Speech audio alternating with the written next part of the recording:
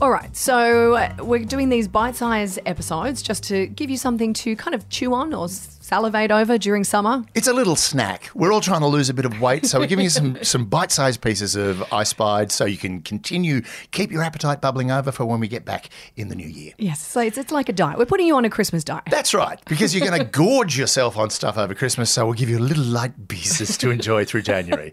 And today, I have to say that this episode has been demanded of us by the executive producer of I Spied, who wants us to talk about Atomic Blonde. Well, we'll touch on Atomic Blonde, but we'll also get into a few kind of movies and whether they are true representations of the spy industry. Now, I'm pretty sure he just wanted us to talk about Atomic Blonde because he has a real thing for Charlize Theron. Well, come on, it's a really, really good film. It is a really good film, and to be honest, she is kind of hot in it. So. Oh, she is.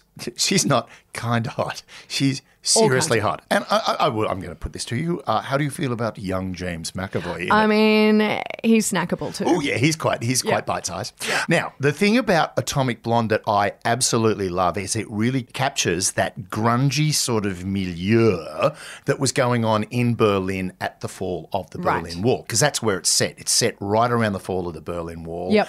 And literally it was getting pretty cray-cray in there in the intelligence services because no one knew what the hell was going on. Yep. And if you had assets on the wrong side of the border, you really probably wanted to figure out what you were going to do with them before everyone pulled back and then ran back in.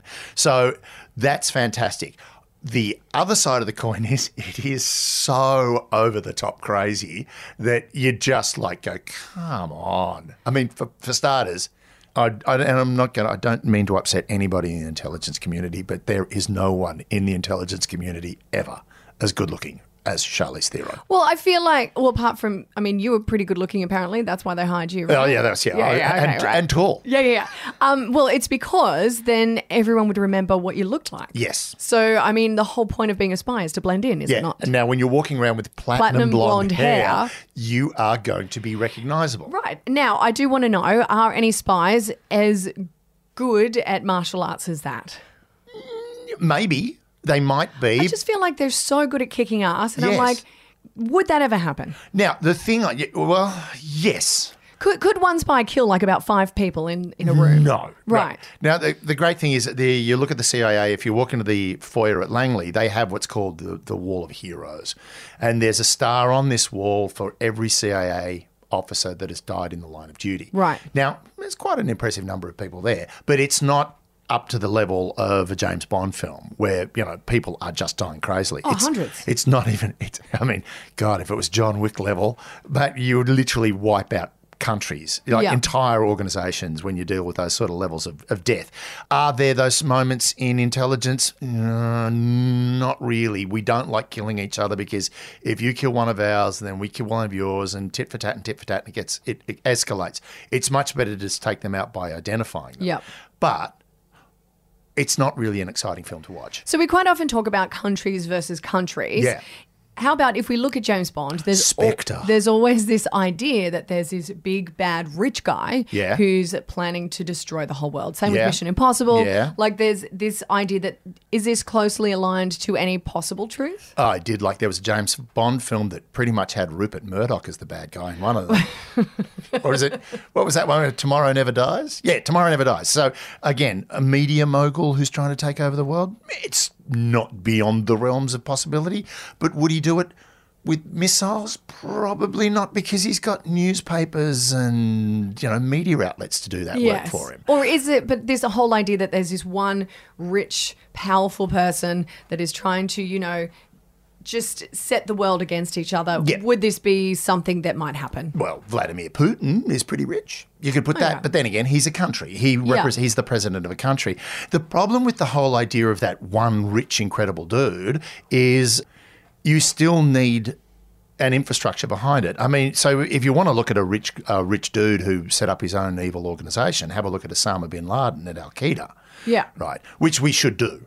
But let's not dwell on him because we're talking movies. But the whole thing is, if you want a really good movie that gives you the feel of what it's like to be a spy, there's two I'll recommend. Okay. One is Tinker Tailor Soldier Spy. Great movie. With Gary Oldman. Yeah. It's Le Carre. You actually are advised to read at least one or two Le Carre novels when you join ASIO. Really? Oh, God, yeah. Because, well, Le Carre, his real name I think was David Watmore. He was an intelligence officer who then flipped and wrote these amazing books. And I can remember one of the things, I think it's in The Spy Who Came In From the Cold, he's talking about how somebody's walking into the surveillance log room. So there's logs for surveillance. But while he's there checking a log that he's not meant to be looking at, he can hear the squeak of a distribution trolley going down the lino floor. And it was like, wow, I'm in ASIO. This is what it was like. So it was very realistic. And also the thing that Le Carre focuses on with intelligence is the human factor. Because everyone else has got amazing gadgets and all that. So Bond has gadgets. But we like the gadgets. Ethan, what's his face? Tom Cruise. Mission Impossible. Yeah. Love a Mission Impossible. We love the gadgets, but there's not that many of them. It really comes down to people. Right. And no matter how good your technology is, you still need a human being to operate it, and that person comes with the inherent human flaws that exist. Right. Right. So there's that. So Tinker Tailor Soldier Spy is great, right down to the point where they're all singing the Russian national or the Soviet national anthem while they're getting on the piss on a Thursday night in the office. Yeah. Because that actually happens. Yeah, the number of times I was on the Terps with some Soviet desk officers and they're all singing the International. Really? Oh, God, yeah. Right. Yeah, totally. Now, the other one you should look at, and it's a funny little film, it's called Breach. It's got Chris Cooper in it. Now, Chris Cooper was Kevin Spacey's neighbour in American Beauty. Okay, yeah. Right. Yeah, you might remember him. Chris Cooper plays an FBI officer who starts acting a little strangely, and he's got a young intelligence officer. I think it's Ryan Phillips or somebody who plays it. I can't remember. But basically, he starts behaving in a very, very suspicious way. And as the story unfolds, you realise that this is a penetration, or this is a double agent sort of film. This guy's maybe a double agent, and we're not really sure. It's worth looking at for the tradecraft because you actually see classic tradecraft tricks like if you're going to put something in a dead letterbox, this is a location where you can just put something and then your opposite, your control can come and take it. So you're leaving intelligence or a message.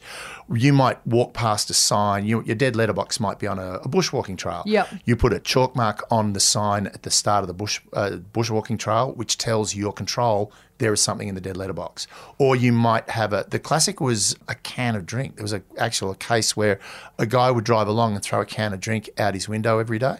Really? Or every couple of days. He'd drive down the road and he'd just throw a can of drink out the window. Yeah. And for some reason, the surveillance guys went, let's pick that up. And they started picking it up. And it was only when he threw a Sprite can out that they realised this was his dead letter drop. Right. If it was a Coke can, don't care. If it was a Passiona can, don't care. But if it's a Sprite can, that had intelligence inside it. Are we still seeing stuff like this, even though with all the technology that we have? Oh, God, yeah. So it's just simplistic stuff. Really, really simple stuff. So Breach is a great example of that. Now, the only other thing is with James Bond is... They never just kill James Bond. They always try to tie him up in some weird concoction so he'll die some slow, crazy death and he always escapes. Because otherwise, if it's like a bullet to his head, he's not going to escape. No. Right. So we've got to have a shark tank that he falls into, but he just happens to have a rebreather in his sock that he can shove in his mouth and uses his cruciate ligament to make a slingshot to kill the guard and all that stuff. Right. Yeah. The thing about Bond is that is just playing to the spy fantasy 100%. It all comes down to this. If you read the original Fleming, and Fleming was an intelligence officer, he based James Bond on an intelligence officer who was based in the West Indies. And you'd walk into his office and he'd have all the drinks, right? Have all these drinks lined up and naked women just lounging, or scantily clad women lounging around in his office. I feel like that's a Friday for me. And and for me, that's a dream that never comes true anymore. Will never come true. No. And the other thing that this guy did was he started selling intelligence to the Americans. But what he'd do is he got a Kirby vacuum cleaner, right, the blueprints for a Kirby vacuum cleaner, and he changed it was like in inches. The measurements are in inches. He changed them to feet. And then told the CIA that, the Russians are going to use this to suck gold out of the floor of the ocean. And the CIA were like, oh, my God, we've got to do something about this. Because all CIA guys are New Yorkers. What the hell? Right? And he got busted eventually when someone went, that's just a Kirby vacuum cleaner. That is, how long did it take them, though? Oh, the Americans, they would have thrown quite a bit of money at him. I mean, those scantily clad women don't pay themselves. Yeah, of course not. So the whole thing was Bond is based on this bizarre sort of con man. Yeah. And also the idea of a special forces officer working in an intelligence organisation. So it's an amalgam of people that he met. The big thing is, the really interesting thing about Bond is he's a thug. He's a killer. That's his job. Which is why we like, the later Bond. Exactly. I mean, we like the great thing about Daniel Craig is there's a real gravitas to him. The only other actor that really captured that kind of gravitas, and don't at me about this, or at me at I Spy Podcast. George Lazenby actually got very close as well. Okay, he did a good job. I'm going to at you on that one. Yeah, but you know what? Yeah, you at me or at away. Now, one more thing I want, this is real homework. If you can find it, look on YouTube, or you can get the videos. And I know you're going to go, come on. It's a series called Callan. Seriously. It's about a British spy back in the late 60s and early 70s. It starred Edward Woodward. Yep. Love that name. Edward Woodward. Right. It starred Edward Woodward as this very tortured spy, like low-grade thug, essentially, working for an intelligence service. It was made by the British. There's a black and white series. There's a coloured series. If you can find it on YouTube, have a look at it. I think it's the only reason I got hired by ASIO is because it's like, this guy's got a fictional spy's name. We've got to get him in, right? The guy, Jim Bond, he was not impressed. But the whole idea is Callan is about as close as you can get to that real gritty English kind of spy. And you look at England in the 60s and early 70s, and God, it was horrible. It was just grey. Yeah, I mean, it's still grey. Yeah. I mean, I'm not going to lie. But there's a bit more colour involved. Yeah. Okay, so Atomic Blonde, watch it just purely for the sex and angle. The fighting is The awesome. fighting is amazing. And also, the great thing about Charlize Theron is when she takes a punch, she takes a punch. She literally does take a punch. It looks like hard graft. She does cop a beating in it. Oh, God, yes. A big beating. But Tinker Tailor Soldier Spy, Brilliant. Breach. Yep, Breach. Those great. are the two. They're the two. Tinker Tailor Soldier Spy, Breach, and if you can find it, I know there are a few on YouTube, have a look at Callan, which is a TV series. It's brilliant. Great. So your summer's sorted. There you go. Done. Thank you very much, all.